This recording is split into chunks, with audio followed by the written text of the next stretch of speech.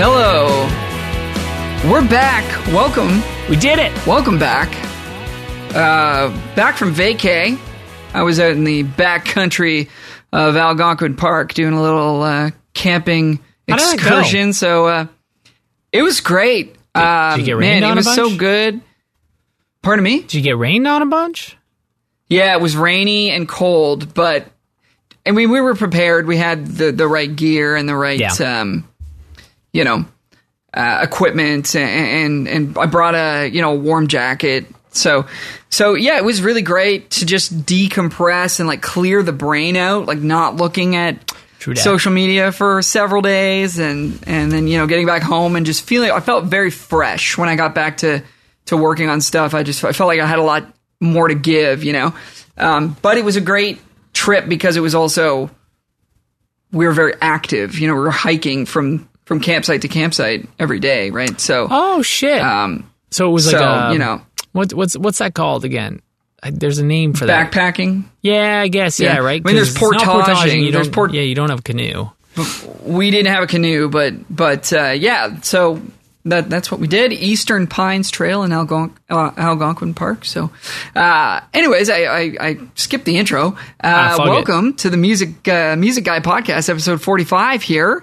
We're talking musician traps today. This is going to be pretty fun. My name's Al. I'm a music guy. I play guitar, I sing, I write songs, I make records, and I make podcasts also. And I'm broadcasting to you from downtown Liberty Village. My co-host, partner in crime, guitarist, backup vocalist, songwriter, composer, music educator, Mr. Michael Hebbs is coming at you from Whitby, Ontario. How's it going, my friend? I'm just... I have a gig on Friday. I'm getting ready for that. And then I have no gigs forever, and I'm not ready for that. So that's how it goes. Who are you playing with on Friday? With Chris. The Winding nice. Roads Festival. Chris Barclay. Chris Barclay. Yeah. So before we get to the main topic here, got two things. Number one, submit some questions, folks. If you have a question and you want it to be answered on the show, we will answer a question every week from our awesome listeners. So please submit one, and we will answer it. We're not going to get to one today because we have a lot of ground to cover here, but please do submit the questions, and we will hit them up. Number two, and we will be getting to this today, is our song of the week. If you have music that you would like to be featured on the show, submit it to us at musicguypodcast@gmail.com, or connect with Mike or myself over social media and send us a whatever you want. MP3, SoundCloud link, Wave, FLAC, even. FLAC? What is FLAC? Tell me about FLAC. I don't know. It's an audio format. I think it's like, isn't it one of those M4A? lossless ones? Yeah. Yeah, I think M4A. it is. It's like an Apple M4A, one. I get those from my phone sometimes. Yeah, I don't know it's like a what voice they're note thing. Yeah. Yeah. So send us your music, and we'd be happy to play it and give you a shout out if we think it's good. And yeah, we would love to support people making great original music in Toronto and around and all over the world. So okay, so we're talking musician traps today. So this is just a few points that Mike and myself have come up with. And when I say traps, I guess I kind of mean like, would you say like pitfall? Is that a good way to describe it? Stuff that can kind of like, that might like lead you astray. Yeah. It's stuff that you're going to do. Like you're going to fuck up one of these. You know what I mean? But it's like fuck up as little of these as possible. I've made most of these mistakes. Yeah. Especially the drugs. You really into drugs, Al? Oh, yeah. Yeah. Way into them drugs. Yeah. I'm into social media, man. That's a drug. I mean, if caffeine counts. Yeah, caffeine, yeah. You know what? Instagram doesn't work very well on my phone anymore, so I can only do it on my computer. So it's a blessing. Yeah. But so, these are mistakes that maybe like seem like good ideas or are presented to you in a way that's like a good idea or something you should be doing, and in our humble opinions are things we would look to avoid. or at least consider strongly before jumping into. So, number one, I don't know how many we have, but anyways, here's number one. And speaking of Instagram DM us for a feature accounts. I don't know if you guys have seen these. I've been seeing them a lot more since I've been plugging my original stuff and using hashtags. I think when you use more hashtags on your social posts, you will attract accounts like this. And, I've messaged a few of them back, and then they basically go, well, here's what we'll provide. If you send us $25, we'll do a story post. If you send us $50, we'll do an actual post. If you send us $100, we'll do maybe 2 posts and we'll tag you in something. And if you send us this much, we'll do this. And it's all just sort of ways, to promote your stuff. And these are accounts that have, I don't know, between like 1,000 to 5,000, maybe 10,000 followers. And please, if you want to correct me if I'm wrong here, but I'm going to go out on a pretty easy limb here and say that a lot of those followers are either not real or not super engaged. And I think that spending money in this way is kind of a waste of money, and also is going to give you like a false sense of progress. You think that you're putting the work in, but really you're just sending money to an account that's, themselves not really doing any work. They're just like DMing everybody who puts the hashtag music, like, you know what I mean? And they're not seeking you out specifically and saying, no, I really think your song is good because of this or because of this. They're just like, OMG, you're so awesome. Fire emoji, fire emoji. DM us for a feature. It's like, so I'm sure so I'm sure like most people listening are probably already onto this. But I would say services such as these, or anything that's going to artificially inflate your numbers, either like on followers or likes or Instagrams or plays on Spotify, or, like the first band that figured out how to hack MySpace and give themselves 1 million plays, like maybe they got something out of that. But I think that if you're trying to impress, listeners and or industry people, like people can tell when something doesn't smell right, when it's like kind of phony. And I think the most effective way to grow your brand and your music is to make actual connections, be they digital or like in person, even more importantly, with fans of music, and actually build sort of, one-to-one relationships with people who want to support you and or want to work with you. Well, so, you'd say that it's all about the fans, that it's only about the fans. I know a website that's only about the fans. Only. Now, also too, I feel like, so this is one of the things I was thinking about the other day. I don't know if you'd want that to work too. Could you imagine if you had like a bajillion fake streams on your Spotify thing? Like a bajillion, and a label like was like, wow, this person is really popular. Like you actually successfully tricked them, and then you go to, they think you're one thing, and then they sign you, and then they release another song. And they're like, why isn't he getting the same amount of plays? You know what I mean? Like this wouldn't happen. Yeah. Like they wouldn't fall for the trick. But if they fell for the trick, if they fell for the trick, I think I think it wouldn't work out for you. You know what I mean? Like what you're saying is it's not sustainable. It's not sustainable because like they're fake likes. They would, if people actually, the important people actually thought you were this thing that drew a lot of people, that got a lot of listens. It's like just investing money into a song, unless it's a crazy amount of money and it's the crazy like right people in terms of like a label. Like if a label's going all out on you, sure. But if a label, like a smaller label, signs you as like, well, this person gets this many listens a song, and you don't get those listens, you're gonna get kicked off that label. Like sure, yeah. I mean, there's also a good chance you would get removed from Spotify or something for like breaking the terms of use. Right? I do think a lot of people inflate their listens. There's some there are some people that are like, I got a million listens, and I'm like, you've barely been like an artist. You haven't played a show in like 2 years. Yeah, I know. No, I know what you mean, man. Yeah. But people see that though. I think like everybody has the same reaction you did.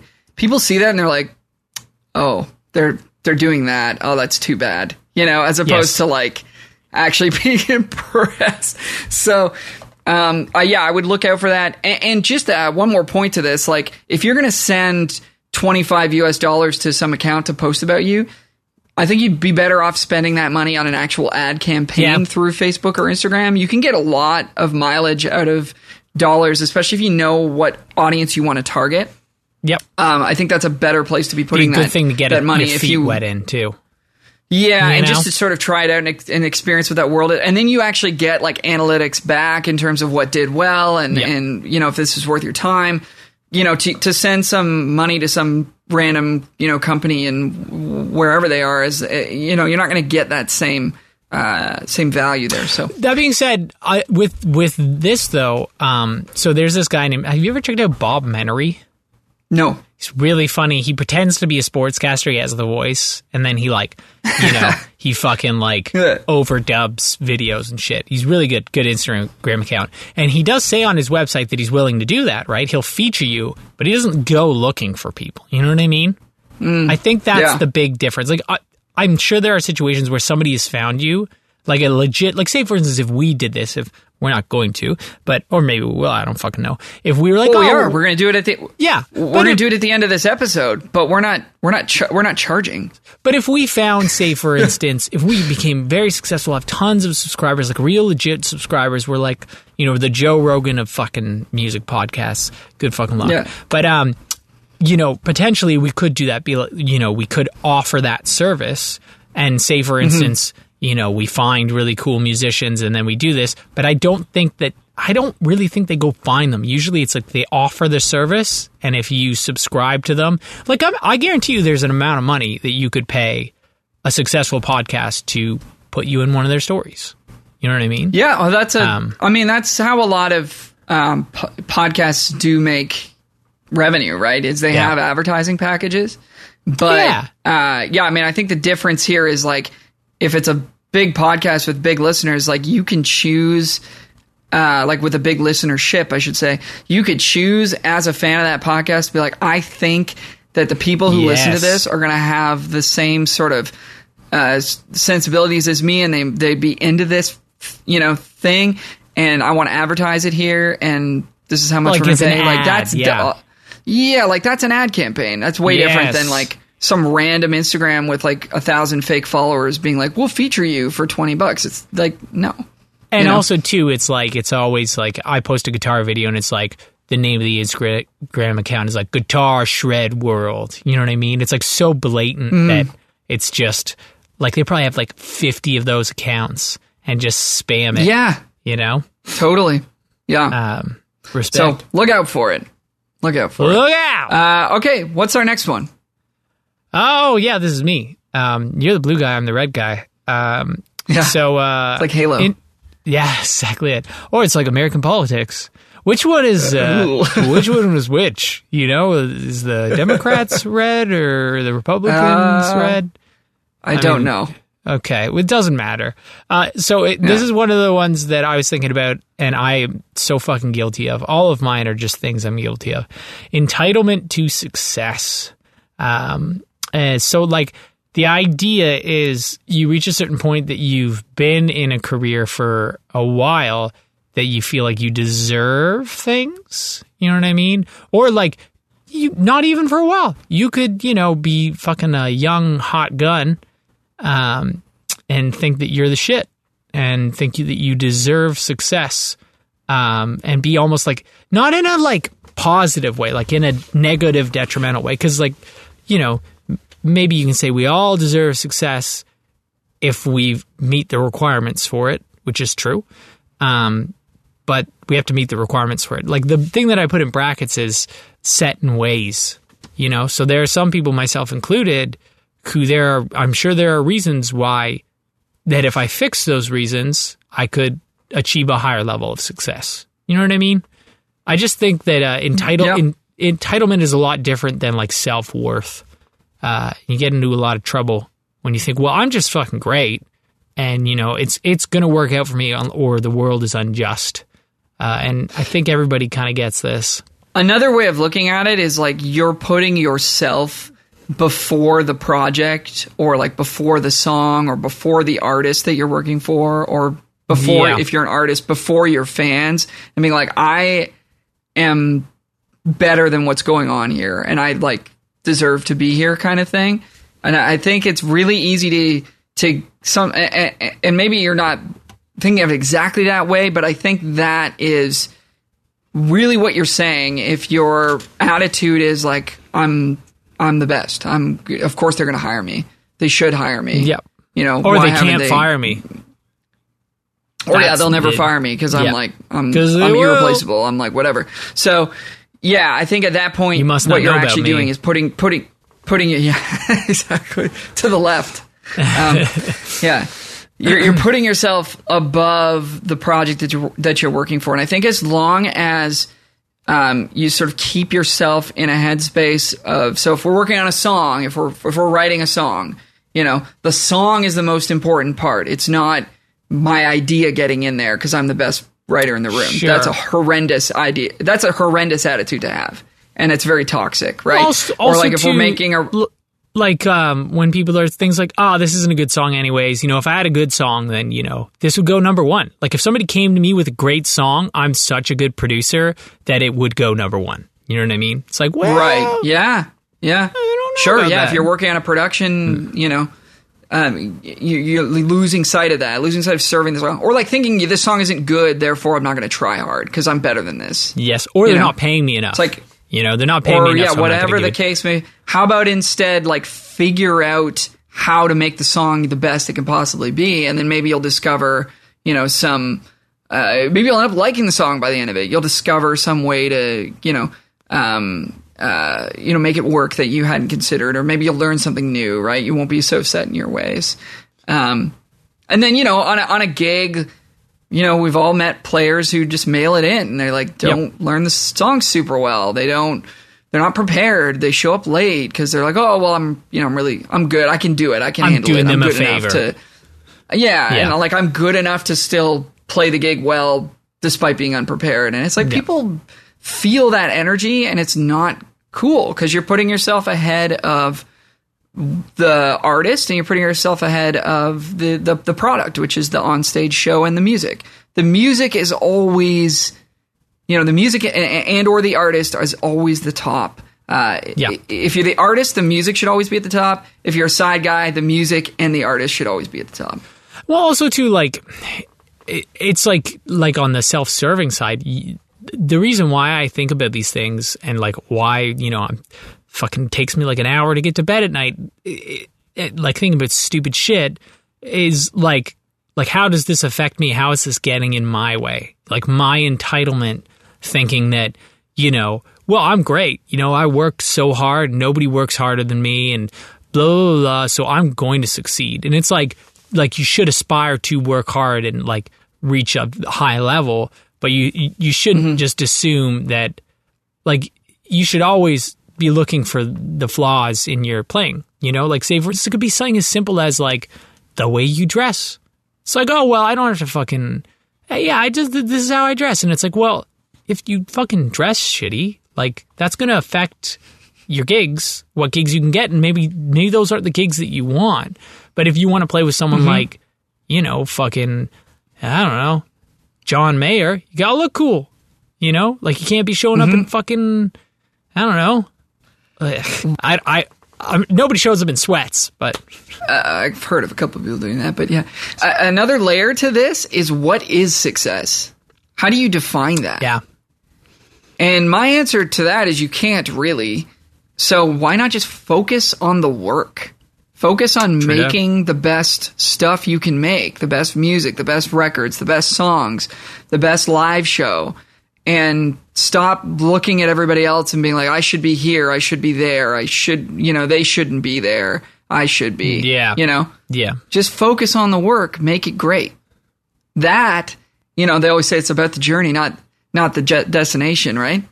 So True. Yeah. You know, enjoy the work, focus on the work, and because that's what you're really going to look back on and be like, man, we made a killer record. We played a great show that night. It was awesome. I'll always remember that.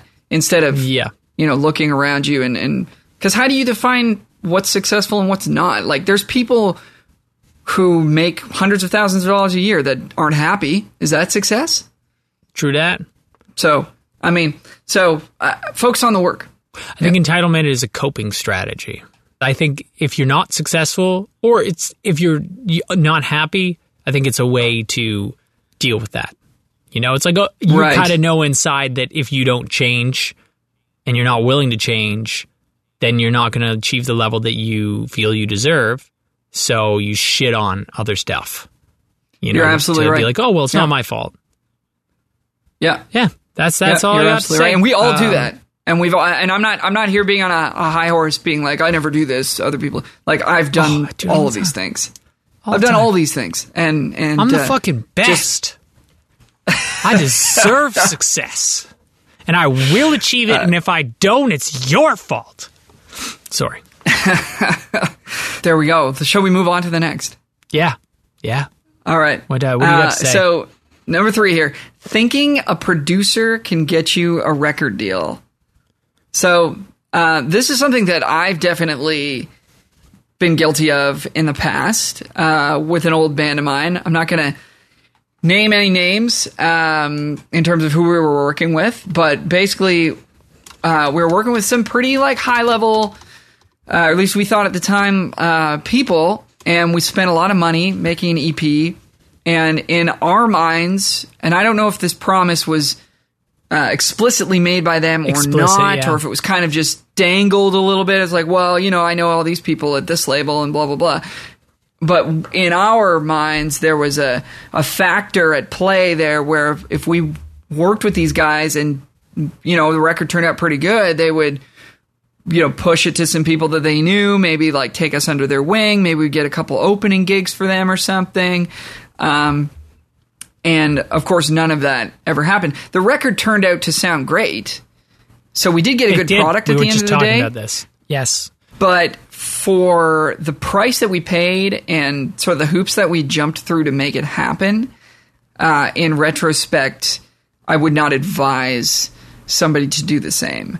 So, and this is a classic one that I think it's hard for me to sit here and say this to somebody who's 21 and on the ups and starting to roll, because you're just gonna do this. You're gonna do it. Yes. When you're early in your career, pay your way into the team. Because you're gonna be like, you know what? This is my shot. If I don't take the shot, I'm gonna regret it, and then I'll always wonder what would have happened if I, So yeah. I get it. Yeah. You're gonna do it. I can't stop you. But that was my experience, and take from it what you will. All you can do is say, I told us so. But fucking yeah, no. It's the pay your way in thing. And you know what? That works if your dad's fucking a gajillionaire. A gajillionaire and actually willing to spend the money. Gajillionaire and you're actually good. It'll work to an extent. Nobody gets to the tippy top without actually being good. Yeah. But and there are no shortcuts. Yeah, that's exactly it. Also, I feel like there are no shortcuts worth taking. But I would agree with that. Yeah, no, fucking your record sounded great, and I feel like in one sense it's you really got yourself a great product, and you met some people, and it was a good experience. But on the other hand, you shot yourself in the foot, literally. It's I can't continue the marathon. Yeah. Yes. Well, we didn't have enough. We didn't have enough money at the end of it to promote the record. We ran out of budget because it ended up costing more than we thought it would initially, and then we actually couldn't really make a good push with the record. Whereas if you, think about where you're at as an artist, spend an amount of money that's appropriate to where you're at, and then budget even more than that to actually promote the songs and the CD or the whatever it is. And then, you can actually see some tangible growth. It's okay, well, I invested, however much, if it's just a demo, you can make a demo for a couple $100 and then go ahead and maybe invest another 100 into like, like a online ad campaign or something and releasing it to Spotify. And it's like, you'll get a couple hundred listens and then it's like, okay, cool. I've got some tangible, growth here. And now I can try to beat that the next time. It's not like I'm going from 0 to rock star because I'm going to drop $30K on this record. And these producers where I have see connections. This as well is, people don't release things unless it's like what you're saying, like this huge record. It's like, well, I'll just wait until, I get enough money to track down like Bob Rock or fucking some awesome Nashville producer, and they'll do my song, and then when it goes to radio, it's going to fucking hit off. And it's like, I feel like you got to have a bunch of releases before anything reasonable happens. Like, I mean, to a certain extent, I think now, because think about back in like Led Zeppelin times, that's a time period for some reason, the before times. If a record label fucking wanted you to hit, you were going to fucking hit off if you were great, Like, if a record label wanted to make you famous, they had a lot of power, I think, too, now. But there's so much music now, Yeah. It's kind of a shot in the dark. They don't know what the fuck's going on. I don't think they have the same power for that, Getting noticed. It's true. You're right. Even if you did have the perfect in with a label, it might not bear fruit for you. Yeah. But I mean, I would really caution people because, there's so many producers out there. It's like, oh, I used to play in this band or I produced this band or that band and they were super successful. Names, baby. And I mean, that's great and everything. Just don't go in thinking that producer can make things happen for you outside of the studio. That's what I would say. And like the Agenda guys and myself, like we don't have the track record that obviously that a lot of other producers do necessarily because we're a relatively newer enterprise on the scene, even though we've been at it for several years. Are you guys like a registered business yet? No. Oh, I'm so excited for that day. My point is that we don't make those promises to people. Yeah. There is not even a scent, like a whiff of possibility that we're going to like take somebody from zero and get them on some big show or get them opening for like one of the artists that we work with. We never dangle that. And all it is just like, here are the projects we've done. So you can hear them and decide if this is like a worthwhile thing for you in terms of, do you like how this sounds? And do you think you're going to get a good product from us? But you can't help if an artist just thinks that, like, so say for instance, you do produce this big artist, people are going to come to you and sort of be like, well, maybe I can get in with that artist. You know what I mean? And like, it's like, it's at both ends. It's both ends. Yeah. I'm not saying you don't deserve notoriety and credit if you produced a hit record. Like, that's amazing. You were a part of that. Yes. But just, if you're somebody looking for a producer, like, make sure that you're being objective about how the record sounds and like, if you think that they're going to get the best out of your music. Don't immediately jump to, they produced a hit with this artist, therefore maybe I could get a chance to open for them, or like, maybe their label will listen to it or something. Just get all that. And again, everybody's going to do this. I can't, like, nobody's going to listen to me, but some people might do it in a lesser sense. Maybe they just think of it. Just consider the actual product that you're paying for, which is like the record that's being made. Is that congruent with your sound? Is there going to be a good product at the end of it? Try to minimize all the other noise about, thinking you can get famous overnight because of who you're working with, because it just doesn't happen that way. Because you can spend so much money on a song. Like, I mean, you could spend $200 making a song, or you could spend like, what is the most money you think a song would cost if you fucking literally did everything? I'm not talking about promoting. I'm talking about just recording, producing. You got the best session players.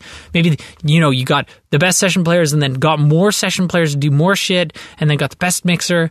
Like $100,000. Oh man, $200,000. Oh, I mean, I was going to say $15,000, but I mean, you could spend as much money as you want, but that's what I'm saying. Like, you could literally bankrupt yourself. And also, too, you're the fucking weak link. You've never released a song before? Yeah, unless you've written 1,000 songs, you're gonna work with fucking the best producer like out there. You think that's gonna fucking work? It doesn't make any sense. No. Yeah, and we've beaten this drum many times before, but like find people around you that are at a similar level and that are hungry for it and want to work hard, want to make the music sound great, and that you can afford reasonably. Yeah, so that you're not bankrupting yourself or taking out a huge loan, and just build it, man. Build it from the ground up. Your early fans, they will come. Your early fans that are your first major supporters are not going to care who produced your record. True that. They're just not. They're going to like you, and they're going to like the music that you're making. And you could have made it in a garage, or you could have made it at $1 million studio. It's not going to matter to them. So as you're building that early following, and I'm saying early, like the first handful of years probably of trying to make a go of it as an artist, you don't need to do this stuff. So, anyways, that's it. End rant. That's it. This is another one that you actually mentioned before, and I thought it was really funny. Thinking that you can sell out, and that's like an option. Like, I feel like this exists in other industries and just in anything, just that idea. Even with musicians, we joke about if we wanted money, we should just be an investment banker. It's fucking hard to be an investment banker, man. It's not an easy career to get into. All of that shit. To be a dentist, you have to go to school for a long time. Most people are going to drop out because they don't genuinely want to do it. But the selling out thing, it's like, oh man, if I write some bro country, or if I write what's hot on the radio, or make myself what's hot on the radio, certain things to a certain extent, I think you can almost sell out on. Like, oh, am I going to make myself look good on stage? You could say that's selling out. You should just look how you look. But it's like, no, you got to look presentable on stage, or else no one's going to take you seriously. But thinking that you can just write bro country songs, that your career, it's like a hack to get your career there. It's like, no, it doesn't work. What was the thing your teacher said? Well, yeah, I remember my teacher and one of my teachers at Humber College was like, sell out. Like, where do I sign? Like, how do I do that? Because I think he was responding to somebody being accusatory of, him or another songwriter. Like, oh, you're a sellout because you did this. It's like I'll sell out anytime, anywhere. Let me know how to do it, because it's not a real thing that you can really do, right? If you could sell out, everyone would do it, and it would work out for everyone. You know what I mean? The people who actually do the things that you're trying to, I'm not a big bro country guy, but there's certain bro country-ish stuffs I like. But Florida Georgia Line, that's at a high level. You can't just decide to do that, but you see people trying to incorporate that sort of idea into their music and thinking that success is going to come to them because of it. You're absolutely right. And it's very obvious when it's forced, right? Yeah. People are very good at deciding what's genuine and what's not genuine, in terms of, if you're just hanging out with somebody and they feels like they're phony the whole time, you're going to kind of go home and say to your partner or your friends or whatever, you're like, that guy's weird. Or something's off. That person is that feels like that person is just super phony the whole time. So you can tell, if you can tell that in a social situation, when it's enlarged to somebody's presentation of themselves as an artist, if it feels phony, it's going to feel really phony. Yeah. And then what you see happening is people saying, well, I'll just beat this this bro country drum because that's the way you get there. And then it comes across as it's not really about the music, it's just about how to get there easily and quickly. But then you see these people also realize, oh, this is actually really hard, and the bands that are successful at this are really good. And then they kind of get trapped in this path that they've now set themselves on. It's like, depending I'm going to how deep they get. Exactly. How many deep fees they get, leather vests. You keep doubling down, and then you lose sight of that, maybe that thing that initially was actually kind of working for you, like your actual authentic sound, which is a super hard thing to find. So I'm not trying to make it sound like it's easy to just know what your authentic sound is, but I've definitely seen that happen where people get further and further away from themselves because they try to go down this road, and then they realize, oh, actually, like, this is actually way harder than I thought, but I'm going to keep persevering at it, you know? Yeah, well, you're stuck. I mean, if you were a bro country guy and your real thing was like, oh, I want to be like Eric Church, those are opposite endeavors. Yeah. You know, like, not opposite, but they're different, you know? And you just spent all that money on those tunes. You know, those bro country tunes and money and time, and like maybe you build fans who actually like it, because it's probably not going to be that great because you don't genuinely like it. You know what I mean? You probably don't listen to bro country a lot. It's just not. It's not a good recipe for success. Yeah, and then there's those artists you see where you're just like, this is who this person is, and I'm just so drawn to that. Yeah, and that always makes me so like jealous in a way, because I've had such a hard time like figuring out where I fit. I feel like in just life in general, because you're a side guy too, and I see you can do it all. Yeah, and I see an artist like, I mean, like even like Abby, for example, who we had on the show, Abby J. Hall, like many episodes ago. It's just like, this. Not only is this music great, this is exactly who you are, and this is so awesome. You know, to watch this and listen to it, and like it just felt so genuine and honest. So I'm a fan of you, Abby, in that respect, and many others. But so I think that's all I have to say on this one. Yeah, I think that it's so much more fun to work with someone like that too. That is all I have to say. Oh, you know what? I do have one more thing actually.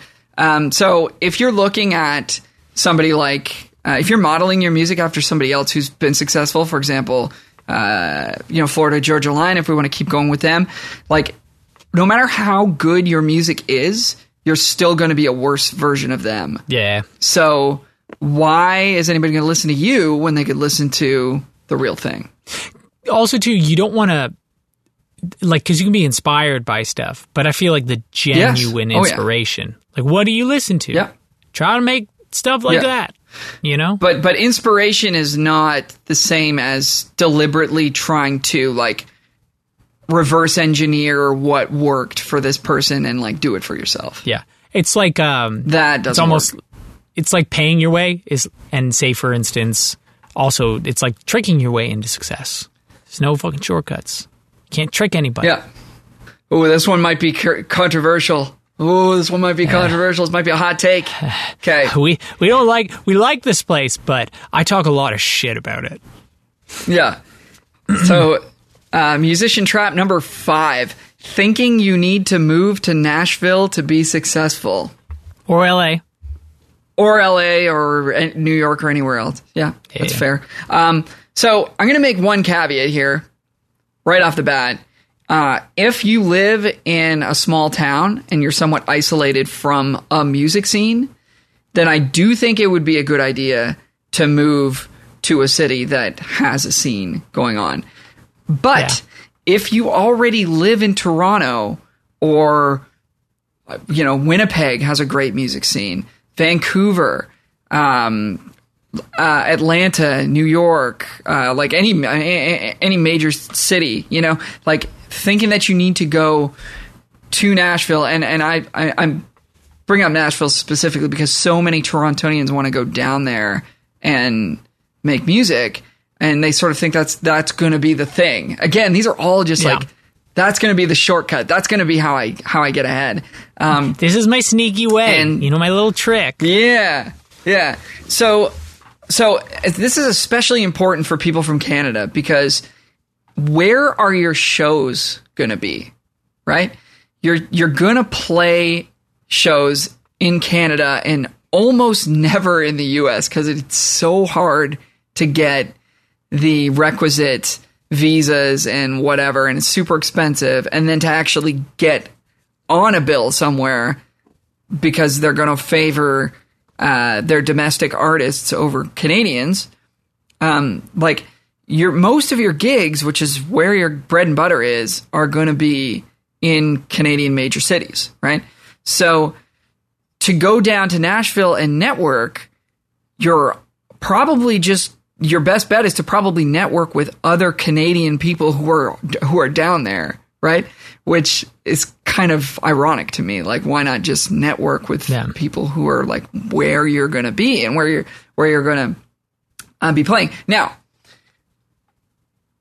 actually, before I jump into the other point, there's also a ton of great music producers here, songwriters here. I'm talking here is in Toronto, here is in wherever you live if you're in Canada, or wherever you happen to be, like if you're somewhere else in the world. They exist. There's a lot of great music producers where you are, a lot of great musicians where you are, and you can build actual roots and relationships with these people and do things, again, in a way where you're not spending a ton of money, you're not buying a plane ticket, you're not staying at an Airbnb for 2 weeks or whatever.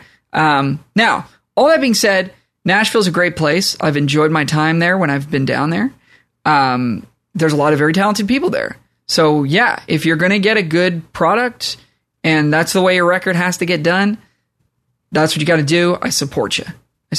But just consider that you can get a lot of the same things, all of the same things done right here in Toronto, if that's where you live, or wherever else you're at, as long as it's somewhat of a, there's a music scene there. And I don't believe that you need to be going down there in order to become successful. And the final thing I'll say on this is that a lot of trips down there also just turn into like parties, right? Fair dues. And so you're going down there thinking, oh, I'm going to work on my career. I'm going to come back. I'm going to network. I'm going to write. And it's just like, actually, all I ended up doing was like going out, getting drunk and spending a bunch of money. And I had a great time, but it's like, did I achieve the things that I set out to achieve? So a good thing to do would also to be defining the purpose of your trip and really making sure that you're sticking to that if you are going to go down there. That's my piece. I think another thing as well, it depends on the style of music. Like if you're going to Nashville for country music, I think the thinking is too, it's like, I'll get in with those American country people. I don't know of really many Canadian country artists that do well in America other than, what's her face? She's massive. I can't think of her. Oh my God. Shania Twain? Yes, Shania Twain. Well, because why the fuck would a person from Country City give a shit about, a Canadian person's version of their music? Not saying that they couldn't possibly, but I guarantee you, it's going to be so hard to fucking make waves there, especially unless you're moving there. You know what I mean? Because I thought you were talking about moving there, and I do think that there is something to that. If you want to be an American artist, yeah, I think you got to move there. You know what I mean? If you're moving to LA to make it work, moving to Nashville, and you're going to be there for a decade, maybe two, I mean, I think that can work. I think that can work, but that's not what you have to do to be successful. You don't have to. You could build a career right here. Yes, you can if you want to, but I definitely don't think going to Nashville is, I'm going to say I don't think it's worth it. Just flat out. I just don't. Unless you're really established as an artist. Yeah. If you're really, really established as an artist and you're a big label artist and it's we have a budget on the song and we want this to sound like the fucking shit. And it's this is coming out of your pocket, but it's not actually. It's not shooting you in the foot in any sense. It's not going to prevent you from being able to promote your stuff. Then sure, fine. But if you're some fucking anything below that, I don't think it's worth it. I just don't. Don't fucking go to me. No. Don't get me to produce you. That's fine. Get someone, if you're going to get someone big in Nashville, get someone big here. They're going to be cheaper. Mm-hmm. Yeah, there's a lot of great people here. There's so many great people here, and this kind of goes back to that one of don't think a producer can get you a record deal, right? If you're going to go down there and make a record for way more money than it would cost to do here, why are you doing that? Is it because you think that you're going to get connections and get in with the industry, or is it because the product that you're getting is worth way more than the product you would get here? Yeah. And I just think people associate quality with money all the time. Yeah. And I just, I think it's important to just make sure that going back to that topic, that you're really thinking about the thing that you're there to do. It's like, if you're there to make a record, is that record going to be better because you're down there? If the answer is yes, then great. But I just think that people think it's like, I have to go there. Otherwise, I'm not legit, or I'm not going to be successful. I'm not going to be good. It's like, just make it up. Just put it in your. I wrote this song in Nashville. Just put it in your bio. I went to Nashville once. Nobody's gonna fact check you. It's fine. You know what I mean? Like, yeah. So, anyways, you should change the name of the agenda to something like Agenda Nashville, and then you'll be good. You get lots of country work. There you go. All right, you want to move to the next? So this is kind of tying into what I was saying before. It's like another like entitlement behavior. It's like thinking famous people don't deserve what they've gotten, essentially. It's like, really, it's just entitlement. It's another way that entitlement represents itself. Just like, Justin Bieber, he just made some pop songs, And it's like, yeah, when he was a kid, maybe he wasn't as good as you are now as like an adult, but he was good for a kid. He was good enough that, people saw promise in him and were like, we're going to make this kid into a star. They don't just do that like willy-nilly, Like, if you've made hits and continue to make hits, you're really fucking good. You can't not be. Yeah. I just hear that a lot. Oh, yeah. Anything. Yeah, jazz. no, I think you... Fucking metal? Yeah. Same deal, man. I think you're absolutely right. I don't think it's constructive. I don't know who that's benefiting to have that attitude, right? To look at an artist and be like, ugh, like, they don't deserve to be there. Like, I can look at an artist and be like, I think that I don't like this music. That's fine. Anybody's allowed to not like music. That's great. You can have an opinion. You can not listen to them. But to sort of to have that addition, that negativity of like, they don't deserve to be there, I don't see how that helps you or the project that you're in or the work that you're trying to do. And on a smaller scale, like being at a show, say we're like playing a show and we're opening for whoever, and looking at the headliner and just being like, why are they headlining? Like, they're not that big, or like, we should have got the headlining spot. I mean, I never want to headline because all the onus is on the headliner to have a good crowd. But it's like, just that. What is the point of that attitude? And instead, I would say, like, how do you make if they're no good, then how do you make it? Should be easy to make your show better so that you get that spot, or write a better song then, or like whatever. Just like I just can't stand that that sort of way of thinking, and I don't think it's constructive. So again, just focus on the work, man. Make the music great. Yes. It happens with stuff that people don't understand, too. It's like, Kanye West, he's not that good. Like, he can't really sing, and it's like, do you know what Kanye West went through to, like, acquire the skills that he did? Do you know what Justin Bieber went through to...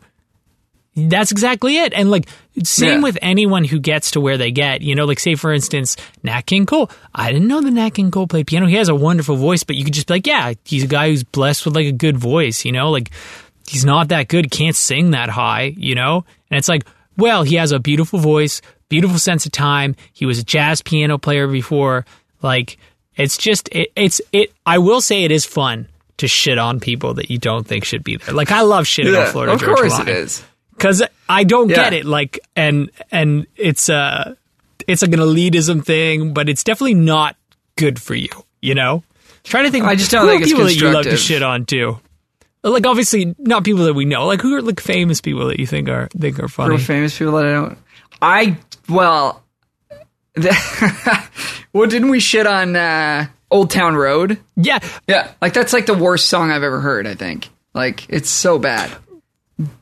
But, and like, this is not the way that I was thinking at that moment, but like, it's very original. You know what I mean? So that dude has like an entire rap catalog, and then he makes this song, and you can tell he's not like, ooh, I'm going to make a country hit. And then, like, you can tell it's just genuine. He's like, I'm just going to make this song that is not like anything else.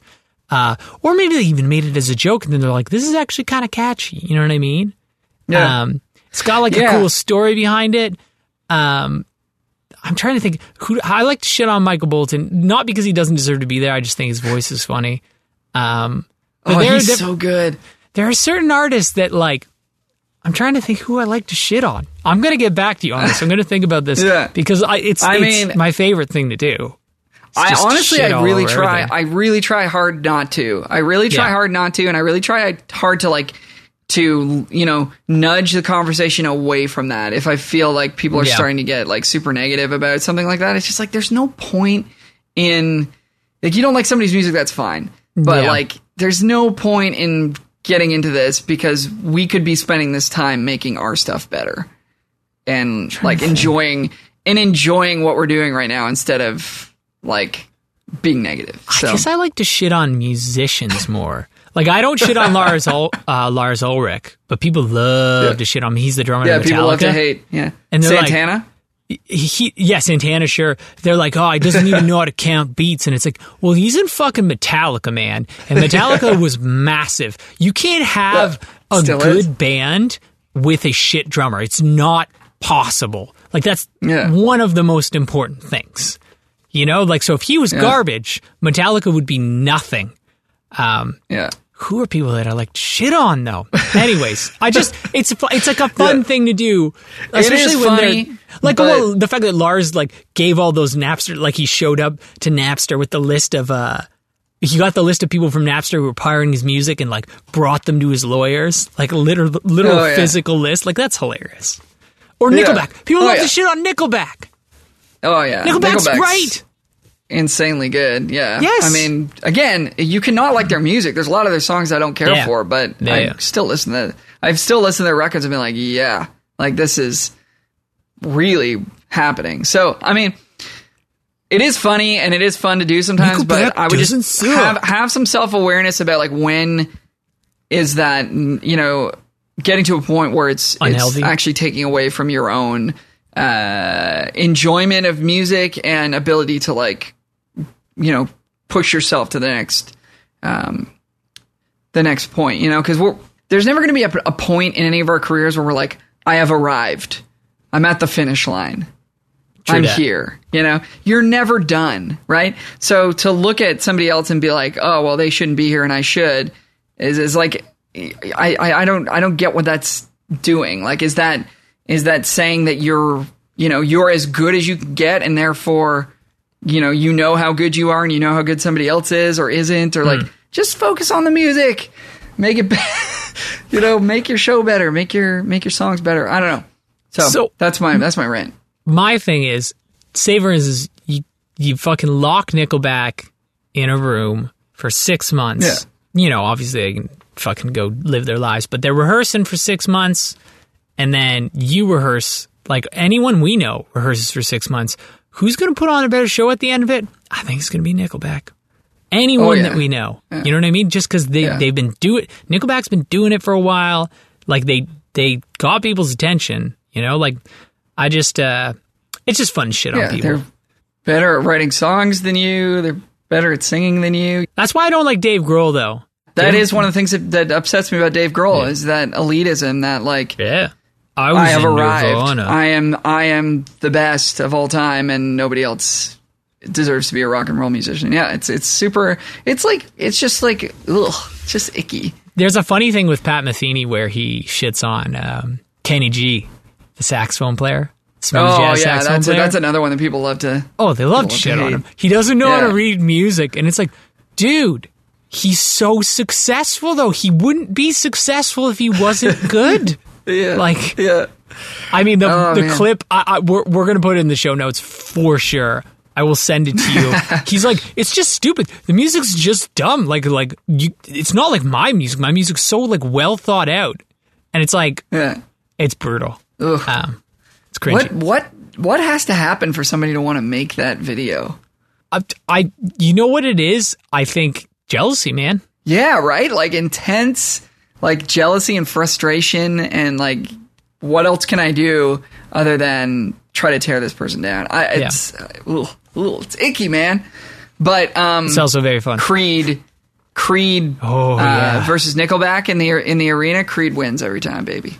Ooh, I mean, I wonder how Scott Stapp's holding up nowadays. I don't know. I don't know anything about him, but Creed is really good. I know I used to get jacked up to fucking What If. What if? Yeah. What if? Yeah, so good. All right, next point here. We've only got a handful left to do. Artist development companies / managers / booking agents that charge up front. So this is another one of those shortcut things, and I've ran into a handful of these situations before.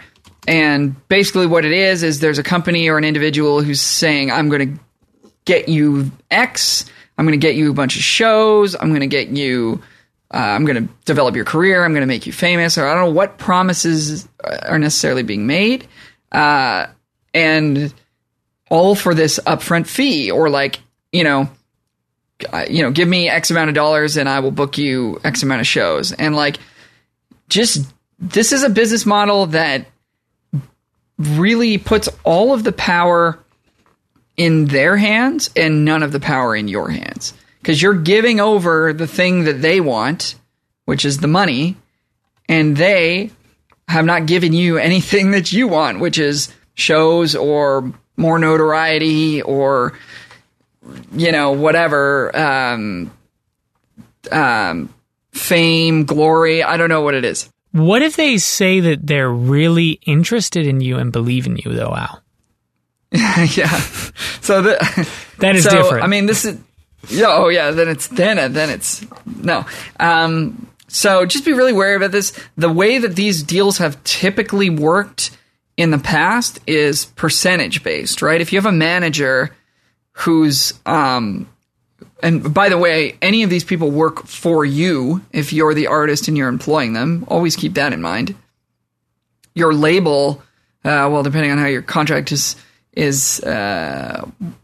structured, should kind of work for you, or at least should be a partner with you and not in charge of you.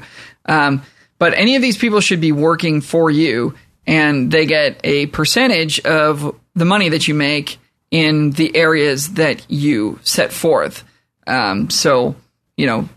Booking fees on shows and stuff like that. Maybe they get some of your merch, maybe they don't. These are all things that get worked out in a contract with somebody like a manager or an agent. And then that way, if you do well, they do well. And if they do well, you do well. And it's a nice little sort of partnership where both sides are kind of equally benefited. There's incentive on their side to actually do the work. So that's what I would recommend trying to strive for. I'm not saying that the aforementioned business model can never work. I'm sure it works some of the time, but you're really putting a lot of eggs in the basket of this person or company delivering for you, and you really have no leverage to, encourage them to work harder for you or anything like that. So be very, very wary of deals like this. If it sounds too good to be true, it is too good to be true.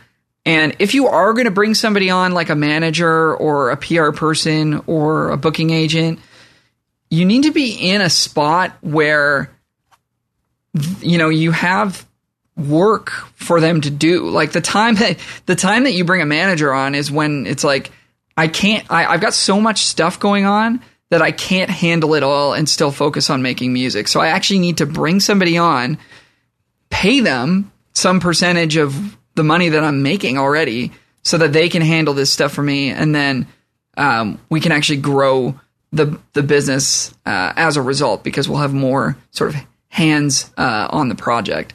But if you're sort of starting from, zero or very early on, and somebody's like, well, if you pay me like $1,000 a month, I'll manage you. It's like, oh, that's very red flaggy to me. So yeah, those are my opinions there. I mean, so all of these traps, at least the money ones, they sound like great scams. You know what I mean? Like if I were a bad person, they sound like really easy. I'm sure they aren't that easy, but they're a lot easier than being an artist. Sure. Like the DM for feature, a lot less risky. Yeah. I could fucking set up 50 accounts, pay to get followers, or maybe I could even work to get like, followers that aren't really followers. They're just kind of, they follow you, but they don't actually engage with your shit.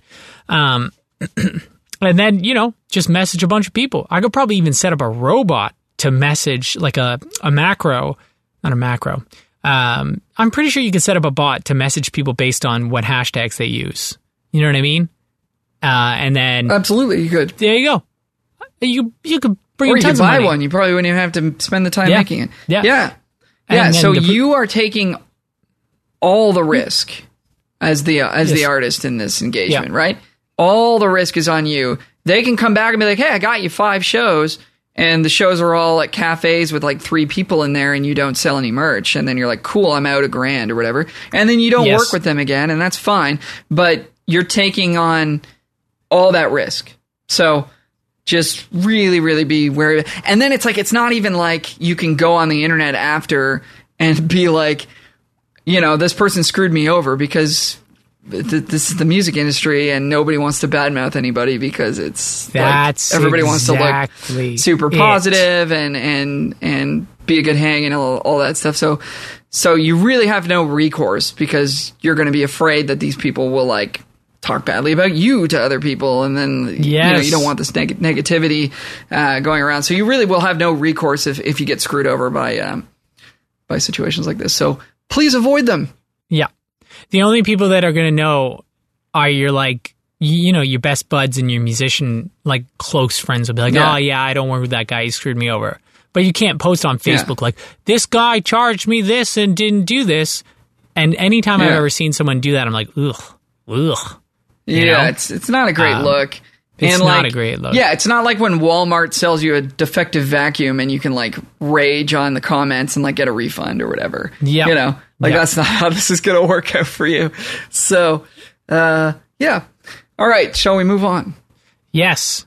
So this is one that I'm not the best at, and it's my own fault. And I don't even think it's because I'm more productive than other people. I think it's just I don't schedule my time effectively for fun. Work-life balance, man. Gotta have that life. You gotta have that work too. Yes, yeah. That's the thing. Yeah. Like, and I hate when people overhype this and they're like, I work so fucking hard. But what I'm saying is, I feel like you can work hard and you can schedule in things like your camping trip. What did your job gain from you fucking going camping? Well, it gained that you came back the next week being like, oh, I want to get to work, And I think if you have a shitty work-life balance, you're not trying to do the marathon, you're trying to do the sprint, and that's no good. It's a marathon, motherfucker. Yeah, it is. And in a long, successful career, hopefully it is one for you, and you're going to get burnt out if you overdo it. We're not, again, it's not a competition. Maybe this is something we haven't talked about enough, but true. It's not a competition. We're not competing against each other. I practice 4 hours a day. This guy only practices 3 hours a day. That is not a thing that matters. Yeah. Yep. So it's not a competition. We're all kind of a family. We're all a community. We're all trying to sort of make great music and help each other out and work together and, hopefully make enough money that we can get by and continue to make music. So when you feel like your enjoyment of music is starting to slip and you're not really having a great experience, it might be time to just take some time off, a short vacation, You don't need to quit. You can just take a week and go camping or go on a vacation or spend some time with your loved ones or whatever. And I think that the people who maybe don't do that, like prophylactically, like in the preventative sense, it's like every now and again, I know I need to take some time to myself. So I do that, That's a good thing to sort of know about yourself, because then you won't get to the point where it's just like, I'm going to quit music. And then you like quit for 3 months and then you come back. Like that's really bad, right? Or you have panic attacks. Or you know, so just a little bit of time off here and there is certainly a good thing, and making sure that you're spending time with friends and family and staying connected with the people in your life that matter to you. It has to be healthy. Well, also too, it's going to come across like if you're an artist or if you're a fucking player and you're a crusty motherfucker because, you know, your girlfriend broke up with you because you work too much or she never sees you so she doesn't care about you and, like, you have nothing good going on in your life except for your career, like, you're not going to be a happy person and people don't like working with unhappy people. You know what I mean? Like... Very good point. So, and like also too, when you're on stage, if you're an artist or if you're a player, you know, like you're selling this whole thing, like my life's great. And like, or like, you know, I'm an artist and people like want to aspire to that and like look up to that. But if you're like fucking Van Morrison, you know, Van Morrison apparently is great, but he's not a happy dude. Oh, really? And when he's on stage, he's apparently fucking miserable. And it's like, you know, like that, sure, he had Brown Eyed Girl, so it's fine, you know, but that you don't have a fucking hit like Brown Eyed Girl out, you know, like you want to be on stage and be like excited and happy to be there and like grateful to be there and actually be those things and not pretend to be those things. I think we're all here for the same reason. That's to enjoy the work that we do. Otherwise, we would have gotten an office job, I guess, or something. You know, not that that's easy to do, but like we're here because we want to enjoy. I mean, it's easy to get one. Yeah, right. But yeah, we're here because we want to enjoy the process and enjoy the music, and sometimes that means stepping away for a weekend or a week and recharging and coming back to it fresh. I will say on the flip side too, though, is like it is hard to separate the work from the life. Sometimes too, right? Especially living at home, like working from home. Like it can be easy to fall into like, well, I'm home, so I need to like, you know, also do chores and like clean up or take the garbage out or like, oh, I'm home, so I can run out and get something or I can like, and then all of a sudden like half your day is gone and you're like, crap, like I actually have a bunch of stuff I need to get done. And I can find it challenging sometimes to like really set aside the time or like answering a phone call from somebody. It's like, oh, I'm home, so I can talk to this person and I haven't talked to them for a little bit. And it's like, but then it's like you talk to them for 45 minutes and you're like, crap, like I need to practice. I need to get like, or I need to get this edit done for this song. And like now I'm running out of time. And it's like, so I'm not sure I have a very good answer for this, but I do feel the tension when I'm working from home of like, yeah, I'm just home so I can do this or that. And like, I'll get distracted. And I do find it difficult sometimes to really make sure that I'm budgeting the time effectively to get done what I need to get done. So I do have a solution, but it sounds hard and I've never done it. I just know what people are saying. Sean Giovanni said it on one of our episodes, and I've heard people say it before. So you actually schedule every minute of your day, which, fuck, man, like I just haven't been able to do it. I haven't done it. So, but I guess the idea is you're like, yeah, for this hour I'm doing this, that hour I'm doing that, and like you schedule a day that you want. You know, like this hour I'm fucking playing a video game. I just haven't done that. You know, and I bet you it would fix that problem. I mean, I know of Josh. Josh used to turn his phone off when he was working. He'd schedule his days and turn his phone off when he was working, or he just wouldn't answer calls, wouldn't check emails. Like, that's cool. Because the reason why I'm down about the me being like, oh, I work this much and that much. It's like, well, what if you could work half as much as I do and get the same shit done? I think you could. I think that a lot of people just think hours are important. Productivity is the most important, you know? Yep. So, well, I mean, it's the classic, like, what do you tell your students? Practice half an hour a day instead of 2 hours on one day, right?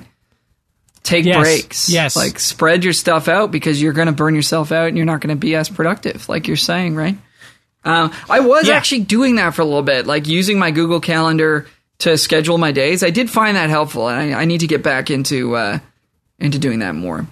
The other thing that I did last night, I watched a great documentary that we were talking about earlier today. It's called The Social Dilemma for people who are interested in watching a documentary about how social media is ruining all of our lives. It's great. You should watch it. It'll make you think. That's all I'm going to say. Definitely watch it, though. Highly recommend. I turned the notifications on my phone off for everything except for my text messages and my email.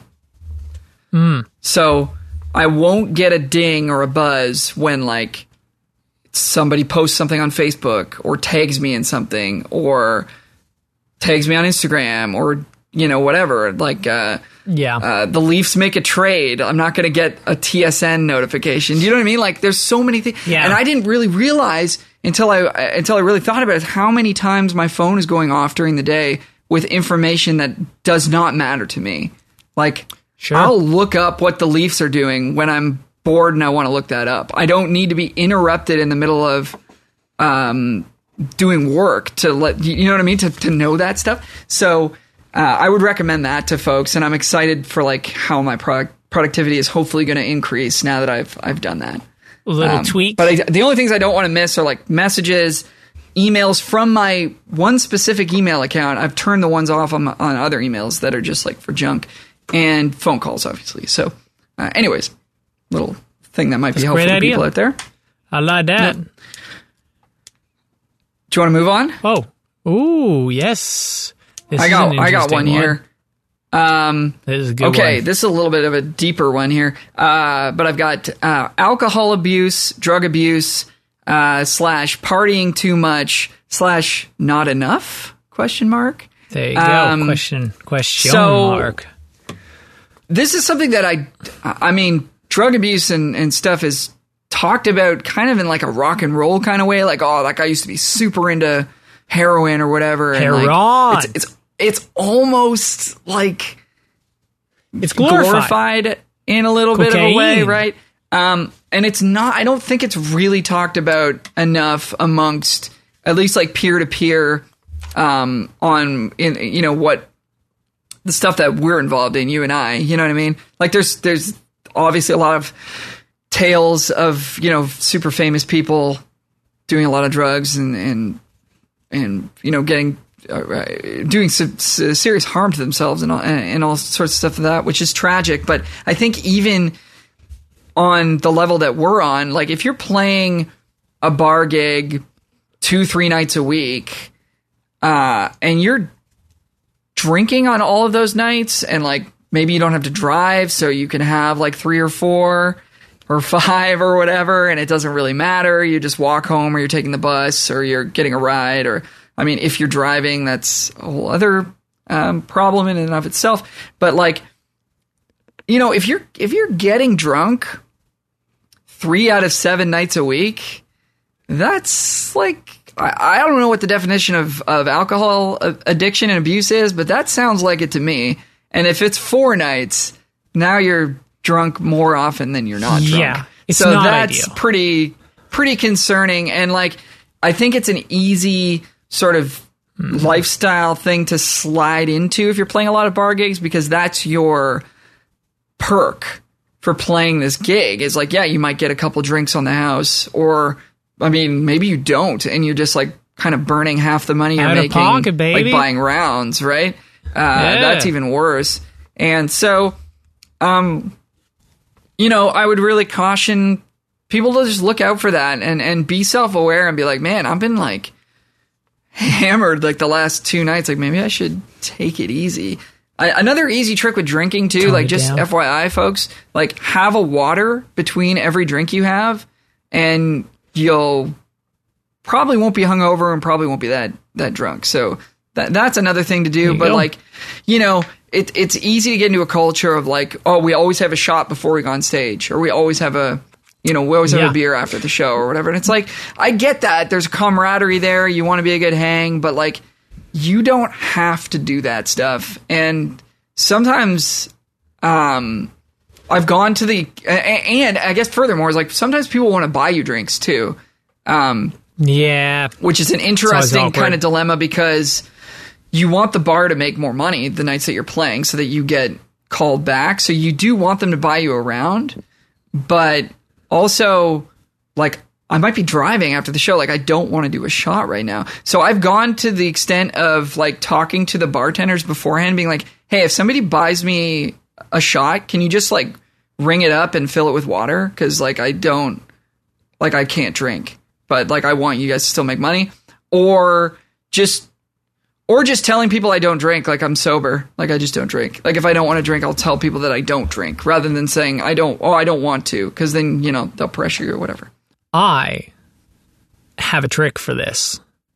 Let me show you. You just do the sideways. You do the sideways and you toss it over your shoulder. I've done it so many times. And it's still like a little rinky-dink plastic shot. Like it's always that. Yeah. And you just fucking toss it. They're not gonna see Don't it. toss it on your gear. Yeah. Pro tip. Yeah. But that's the move. All the time. I take fake shots all the time like it's my goddamn job. That's a good one, yeah. Add to that is the drinking thing. I don't know a ton of people that have DUIs, but I know more than I should. And you hear with comedians and all that shit, they get DUIs. Man, like, I guarantee you your insurance is unaffordable then. Obviously, you know, I'm looking at it from a self-serving perspective. Obviously, you could kill someone too and all that terrible stuff. But it's just like, if you get into the habit of drinking all the time while you're playing it, it's bad times. I remember, I think it was Foo Fighters were talking about how when they were touring, it's like, oh, you know, we'll have this many shots before and see if we can pull off the night. And then, you know, it's like, oh, we did 3, let's do 6. You know what I mean? It's just, I remember watching that too. Yeah. It's got to be in balance, right? Like, you mentioned the not enough thing, and it's true. I played in bands that don't party, and like, that's totally fine. But if you're in a band, like if you don't drink, then cool. You know, like be a great hang. But I've played in bands where they do party, and like, you know, like if you are someone who drinks and you finish the gig and it's always just like, yeah, I'm just going to go to bed. Or like, say for instance, you're playing a festival and all the bands are fucking hanging out. You know, you don't have to have a drink if you don't want to. You should probably go hang out, you know? Like, the hang is everything, baby. And I put like partying too much / not enough, and it's like, I wonder if I've ever lost a gig because I didn't go to a party. And there's no way to know that, but I would suspect that I haven't. Like, I think people hire me because like they like the work that I do, not because I like raged until 4 a.m. with them and was like a piece of shit for the whole next 2 days because I felt like garbage. You have that capability, though. You know, you could go on a tear. You're capable of going on a tear. Dude, I have. I'm not. Yeah. I am no golden boy here. Like, I've been hammered a ton of times on gigs, and I'm so like disappointed in you, Al. Done weekends and like, you know, drank way too much and whatever. So you ever been to the Corral? You know, but you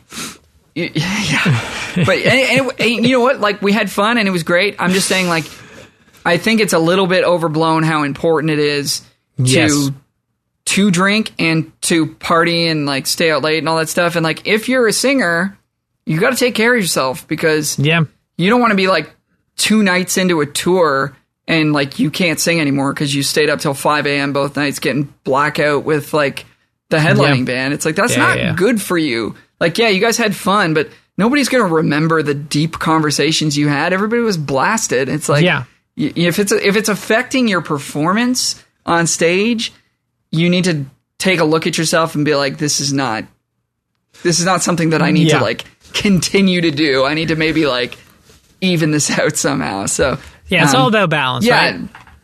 It is all about balance for sure. So, but I would never drink. I mean, and on the flip side of all that too, I'm sure we've also played with people where it's like, oh yeah, that guy gets blackout every gig, 100%, and like you'll start to lose gigs if that's 100%. You. So and maybe not now, maybe 5-6 years from now though. You know, maybe it's like, oh yeah, he drink. You know, sometimes he drinks a bit too much.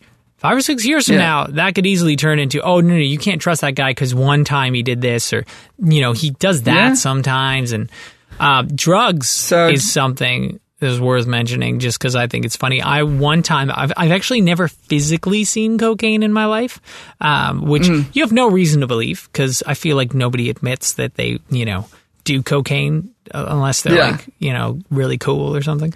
Yeah,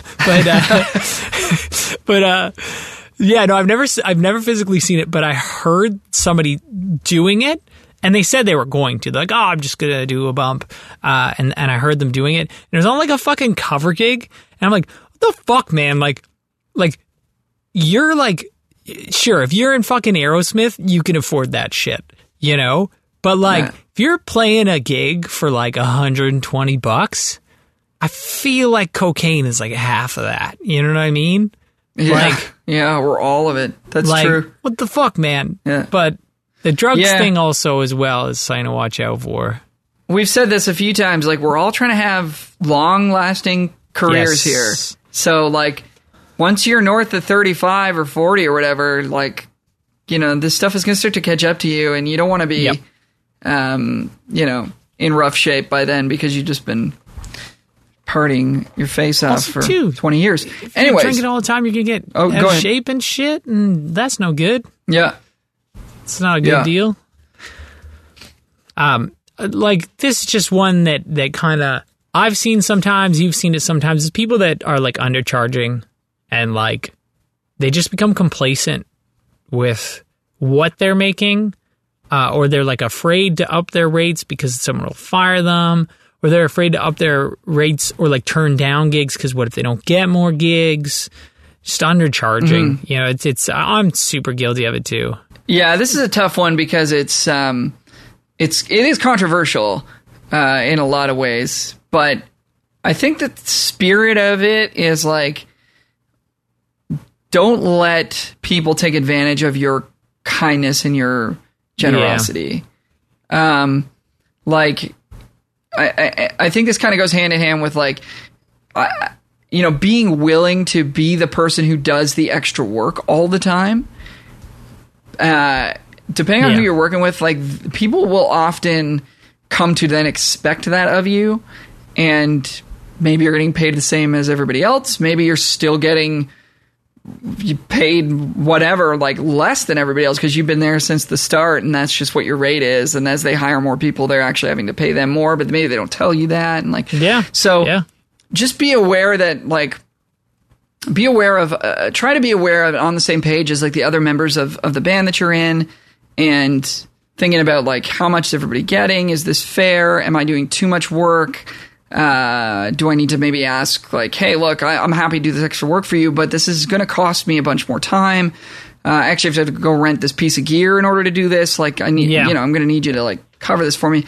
It's just, I've definitely seen and know people who are like very, very good players, have been doing it for a long time and are still getting,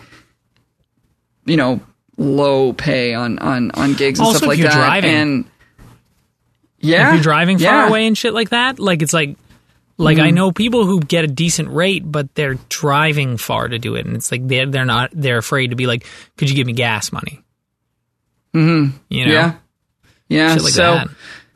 So it's controversial. You don't want to lose gigs. You don't want to be, and I'm not ever suggesting that you should be gouging artists that don't have a good budget and like anything like that. Like if you're comfortable doing the gig for how much you're getting paid, that's cool. But I do feel like there's an element that we're speaking to a little bit more here where people are kind of like sheepish about being like, hey, like I think, we're starting to do pretty well in these shows. Like, and I've been playing with you for like 5 years. Like maybe we should bump it up from, however much, or like, I'm doing all this extra work and, nobody else in the band is doing these things. Maybe, so it's an awkward conversation to have, and it's tough, but just be aware of sliding into that where there's an imbalance in the relationship where the person you're working for kind of just expects you to do everything for them, and they're not going to compensate you also appropriately for it. Artists that don't charge enough. They've been playing at the same place for years and years and years, and they don't up their rate. You know what I mean? Yeah. Or attempt to up their rate. Yeah. Like, it's one thing if you're playing like a bar and, you've reached the top of what they can afford. But, like, you need to know that that's what you've...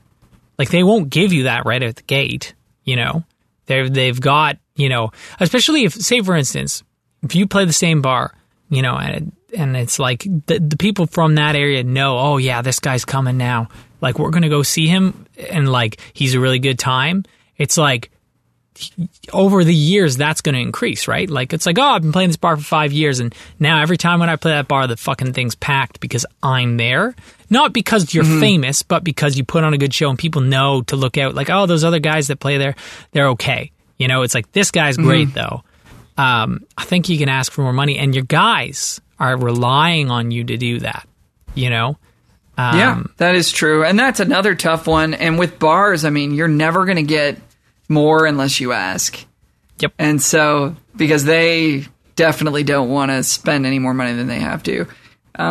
So that's a tough one. And we have had discussions before on like when it's appropriate to raise your rates and how to go about it. So if you want to pop back to our most recent Q&A episode, there's a long discussion about that. I forgot about that. But yeah, just be aware of sort of sliding into that. Like, oh, I've always done it for this much, and yeah, whatever, it's cool, and just sort of falling into that, you being a nice person and letting other people take advantage. Same with teaching. Just be aware of that. That's all I'm trying to say. Yeah. I'm not saying this happens often, but and it certainly doesn't to me. Like, I'm very happy with all the situations I'm in work wise, but I've seen it happen before. I've experienced it a little bit before, so. This is not something that's going to happen all that often, but it's something. Don't be a bozo. Get that money. Okay, so what's this next fella right here? So this one is maybe a bit of a hot take, maybe a bit controversial. I don't know what you're going to say about this. So you go ahead. The musician trap number 500 here. Radio tours. Say what now? So. Hear me out, and this is actually a conversation. I won't name who it was, but it's somebody I respect greatly, and they sort of brought my attention to this. And as soon as they said this, I was like, because I'd already kind of thought it. I was like, yes. And this person was like, I just don't think these are worth it. I don't see how this is worth it. So for those who don't understand or don't know what a radio tour is.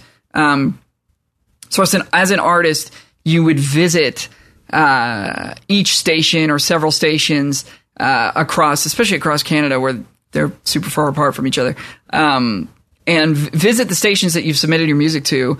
Maybe you get an interview. Maybe you get to chat with a music director, a program director, or a DJ or something, and like sort of introduce yourself. Maybe you play a couple songs acoustically for the staff at the station, and you get to. It's a little bit of like a networking thing, right? It's like it's nice to follow up in person, shake some hands, COVID notwithstanding, and all that kind of stuff. But like the expense of doing this, because this is not a paid thing. This is all. Yeah. Like you're flying or driving from city to city to set up these meetings with stations who, and I've been on these numerous times, and I'm very happy to do them because I'm charging as a side guy. Oh, right? Yeah. So I'm happy for the work, but I have to say, like, after doing the handful that I've done, I don't know how much of a difference it's really making in terms of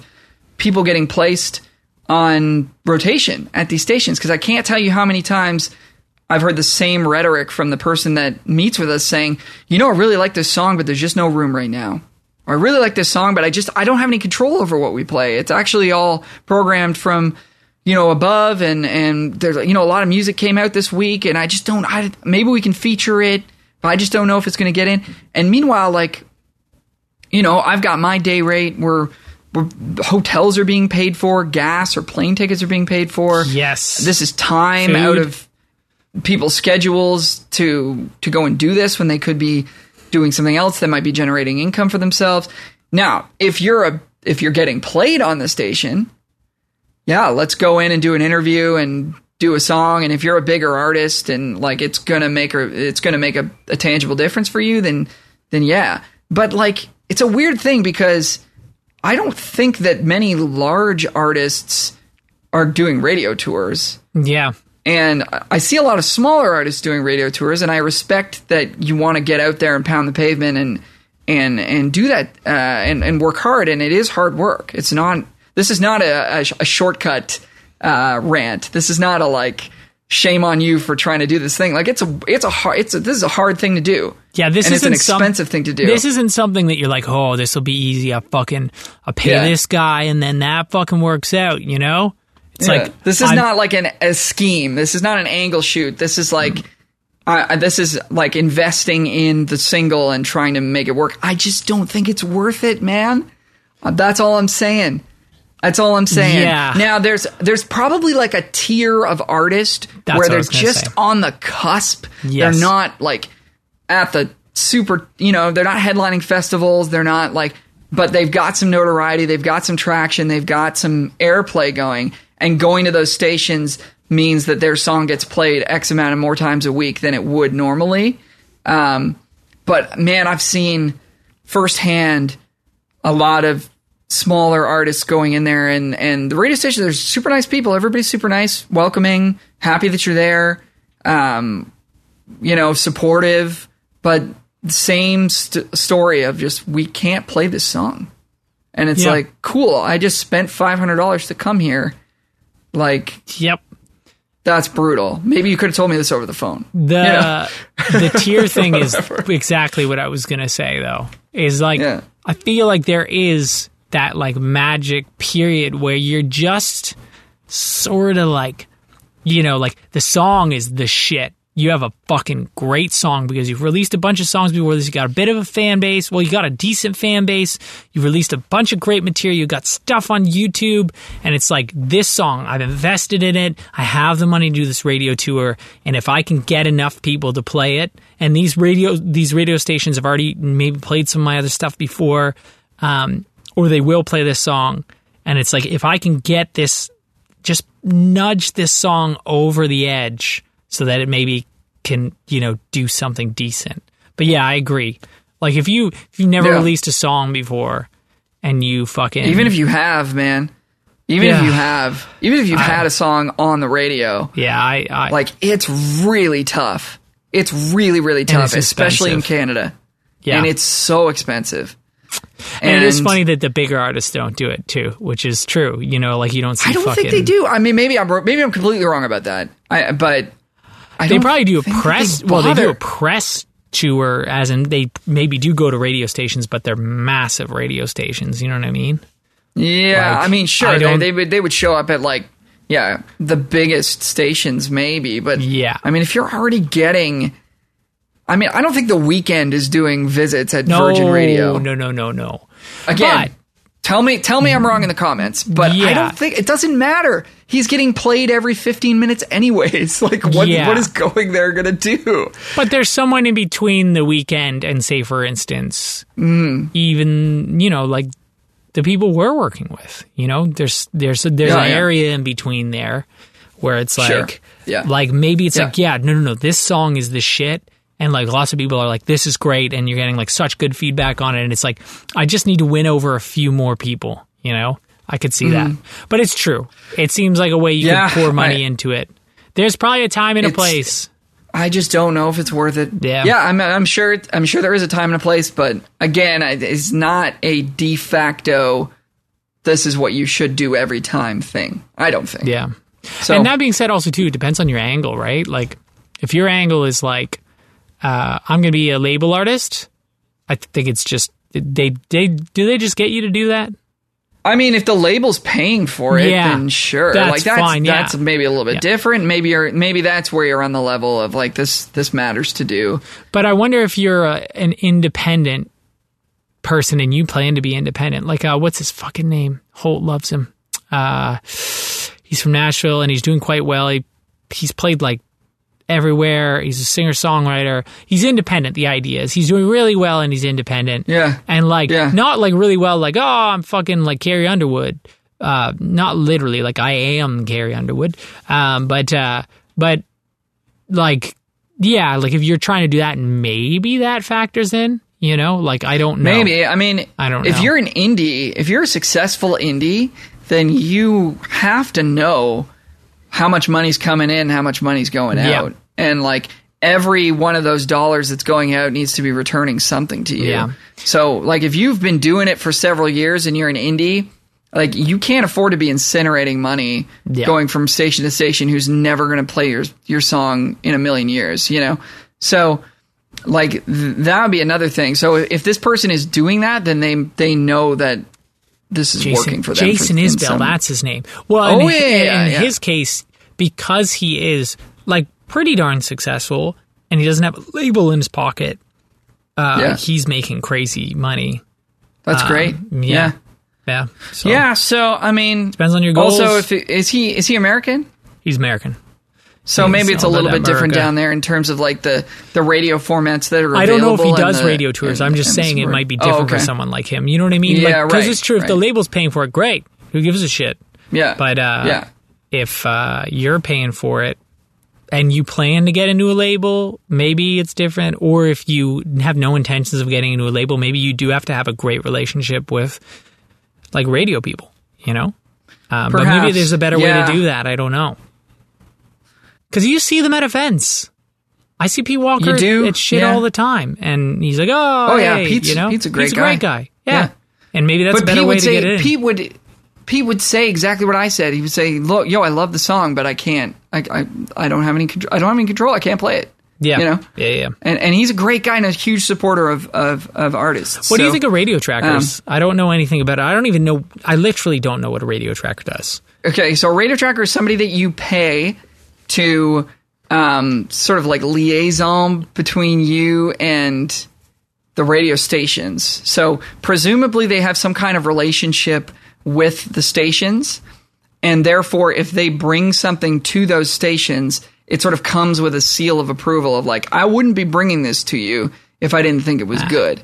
Now, that has a little bit of tension with the fact that you're paying this person several $1,000s to do this for you. So again, all the risk is on your side and none of the risk is on their side. Yeah. So if you're going to do this, look for somebody who gives you very detailed reports about who they've spoken to, how many times they've spoken to them, whether or not they've listened to the song, whether or not they're interested, whether or not they followed up. And there are people who are good and will do this stuff. And by word of mouth, you can find out who these people are. And there are people who you throw $3,000 at and never hear from again. And you can find out who those people are too by talking to folks that whose opinions you trust. And something to be wary of. But now again, I probably sound a little bit negative here. I'm not saying that the majority of radio trackers aren't trying to help you and trying to do a good job. I'm going to assume that they are. I'm an optimistic person. That being said, you're going to run into that same problem of 30% of our music is CanCon and it's all taken up by Dallas Smith and Dean Brody. So sorry. Song sounds great, but there's no room for it here. Yeah. So, if you're going to spend that money, I think you need to really have a grasp of how likely it is that there's going to be a return for you there. So what you can do is you can track radio yourself. And I've been doing this myself for my latest single, Drama, which you can hear on Spotify and iTunes and all the streaming services you want. I like it. So I've been doing this myself through a service called DMDS, which is, I think, the only way you can really do it these days. It's all digital distribution. So here's what you guys should do. This is what I did. Here's what you should do. Submit through DMDS to the Campus and Community package, which is all the stations that aren't owned by like a major corporation. They're run by either a school sort of student base, or they're run by a community, sort of in like a not-for-profit sense of like, we want to, it's like the local newspaper. It's like you can get in it if you want. You know what I mean? Like that's kind of what it's there for. And these stations are great because they actively want to play new music, and they're looking for it. So they're all going to be a little bit different. They're going to have a lot of character and a lot of different like flavor to them, but they're all going to be very interested in sort of giving new music a shot, right? So you submit to them through DMDS. Costs about, I'm going to say $400 to $500 to do this. So it's not cheap, but if you're thinking that per song, but if you're thinking that you want to actually take a crack at radio, I mean, this is still like a sixth of the cost of hiring a tracker and going to the major stations. So let's keep that in perspective. So then what you do after you've sent it is you get a report saying who's looked at it, who's downloaded it, and if they downloaded it, there's a chance they might be playing it. So this is the part that takes a lot of work, is you actually have to go to the website of each station that's looked at it or downloaded it, find the contact information of the person whose name is associated with that station on your DMDS account, which sometimes is a person who hasn't worked there in like 10 years. So you got to do a little bit of sleuthing, right? Yeah. And then email these people very graciously being like, hey, look, I sent you this song. I saw that you may listen to it, wondering what you thought. If you'd be willing to play it, that would help me a lot. Let's chat, whatever. Try not to do a whole lot of copy and pasting. Sean said that on a podcast recently with us. Make it individual. Try to tailor it to the station if it's a French language station, if they're out of New Brunswick or Quebec. I've been starting my emails with bonjour. I do the email in English because I don't speak French. But it's just a little thing to say, like, hey, I know who you are. And like, just try to write it. That and they go, he said bonjour. I actually did. And I wasn't sure if that was going to come across as like cheesy or contrived or whatever, but it was received well. Like nobody's been rude to me as a result. So I just wanted to show it's like, hey, I'm not sending the same thing to all these stations. I'm not Control V, Control V, Control V. It's like say Bon Jovi instead of Bonjour. I don't think I should do that. I think they'd like I actually recorded a little like bumper for a radio station in French. They said, hey, would you be willing to say like, hey, it's Al, here's my new song. And I had to do it in French, and I was like, I don't know if I can, but I'll try. And I wrote it down what it would be and practiced it and sent it, and they liked it. So anyways, just little personal touches like that, so that people don't feel like they're getting just hit with spam, right? And then, you go down the list and you start with the ones that actually engaged with the song, and then move to the ones that haven't looked at it yet. And I was able to hit number 8 most active indie artist of the week or whatever with DMDS by doing that. So that's dope. Yeah, so that was exciting, right? So that's a way of tracking a radio song without throwing a ton of money at it, and you learn a little bit about how to communicate with people, and you might make some connections with people at some local stations, and we're just a slow build, man. Slow build, slow burn. It's a marathon, baby. That's what I suggest people do. Sorry, that was a very long rant, but rants are what fucking is expected with us. We got one more thing, do you want to hit this last one? Yeah, we're gonna graze over it. It's just, this is something that is new to me in the last few years. Thinking a record deal will solve your problems, because it fucking won't. No. Unless, like, say for instance, there are stories like Billie Eilish, her story where they released a song on Spotify, not on Spotify, on SoundCloud. Her brother's an amazing producer, and she just needed a song for her dance class, and then it went really well off, and then she got a record deal, and like her record deal, ended up working out for her. But generally, these things, you get a record deal, and it's like, okay, it's up to you. I've played with plenty of people with record deals where it's like they barely even talk to the label. The first person I played with won a Juno for like best upcoming R&B artist, was with a certain label, and the label didn't help her get a band, didn't get her any gigs. Not that they said they were going to or they had to, but it was like, okay, you're a part of this label now, go do stuff. You know what I mean? Mm-hmm. And maybe it does help you get through a few doors. Like, you're like, oh, I'm with this label, but they're not, like, it doesn't necessarily mean anything, Like, nope. If you're just waiting, like, if this is the marathon and getting a like on a label is, a few steps from the finish line, it's not. It just isn't, No, yeah. And what is the finish line? What is the define that for me? I've heard a lot of wise people say, like, if you should be so lucky to get signed, that's when the real work begins. Sure.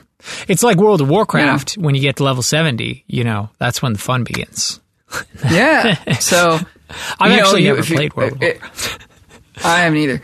But I know what you mean. Like once you get to the end game of the MMORPGs, like that's when it gets, that's when the real work begins. Yeah, that's when it's... No, I mean, I yeah, you go ahead. Like I've never had a record deal.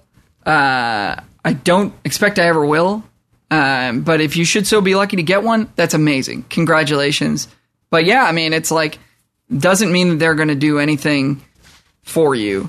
It's still hustle time. Yep. More than ever because you've got a little bit of backing and I've also seen, unfortunately, like people sign to a label and they just kind of get buried in that label's catalog and it sometimes like seems like a power play move on the label's part to be like, I don't want to compete against this artist, so I'm going to sign them so that my main artist doesn't have to compete with them and I can just bury this person. I've straight up heard about that. Too, like, so it happened to one of Metric's competition. I'm not going to name names, but they were signed and they were told they weren't allowed to play. You know? I don't know if they were signed. It was a manager, I believe. It wasn't a label. Manager signed them and it was like, oh yeah, no, you're not allowed to book gigs. And you're on this contract, so you can't. So go away. That's really rough. Yeah. It is what it is. Yes. So with that was a nice little episode there. Just give up. It's too hard. I'm going to give up and I'm going to be an investment banker because that's easy. It's just easy to be an investment banker. It is. Just quit. That's all you got to do. Yep. So just make great music, folks. Make great music. Have fun. Trying to get sucked into these traps. If you want to support the podcast, you can tell your friends about it, spread the word, spread the love, maybe leave a comment, send a question, or send a song our way that you want to have played on the podcast. Just any sort of interaction is super helpful. You can give us a like or subscribe on any of the social media platforms. We're Music Guy Podcast on YouTube, Facebook, and Instagram. I'm at Alro Music on Facebook, Instagram, Twitter, Twitch, YouTube, etc., etc. And Michael Hebbs is at Bruno the Meek on Instagram. You're not wrong. MichaelHebbs.net. MichaelHebbs.net. So with that, we're gonna jump to our song of the week here and play you out with it. This is a song from an artist named Paige Blossom. Paige reached out to the show and asked us to check out her song, and we think it's pretty sweet. I'm digging the drum samples on it. Yeah, it had some dope production. Yeah, like hits pretty hard. Her voice sounds killer, and she's only 17 years old. So super impressive and great sounding track. This is from her debut EP, Vincent. Paige is a Toronto-born and based artist of English, Scottish, and Polish background. One of her tracks, Scared to Love, recently won top place in the Top 10 Mid-Year Song Contest hosted by Claudia E. Records in Australia. And the tune is called Van Gogh. She says her influences are Taylor Swift, Billie Eilish, Demi Lovato. I can hear that, for sure. This is off of her debut EP, Vincent, and the song is called Van Gogh. Thanks so much for listening, everybody. Van Gogh the fuck out of here. Yeah, we'll see you guys next week. Bye for now. I'm in a bad, bad place. Now that you're gone, I don't know how to fill the space. You left me with a hole in my heart. No warning signs, hit restart. Yeah, it's a cruel, cruel world. So dark and lonely. Oh, what does a girl need to do to feel good inside? Maybe it's not another guy. You used to make me feel good. Now I need somebody to rescue me. Every time I need your love, you're so heartless. Every time you hurt me, you're like an artist. You used to make me feel good. Now I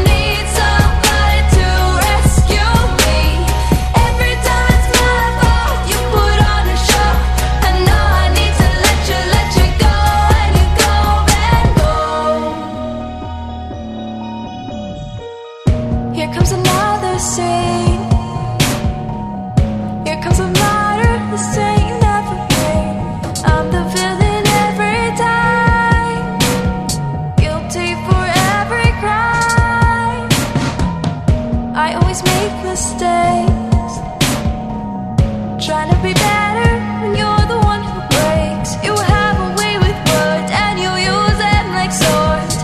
Every step kills the love I had for you a little more. You used to make me feel good, now I need somebody to rescue me. Every time I need your love, you're so heartless. Every time you hurt me, you're like an artist. You used to make me feel good, now I need somebody to rescue me. Every time it's my fault, you put on a show. I know I need to let you go, and you go and go. Don't ask if I'm alright, I'll say I'm okay, just turn off the lights. It always ends up going this way. Run away, run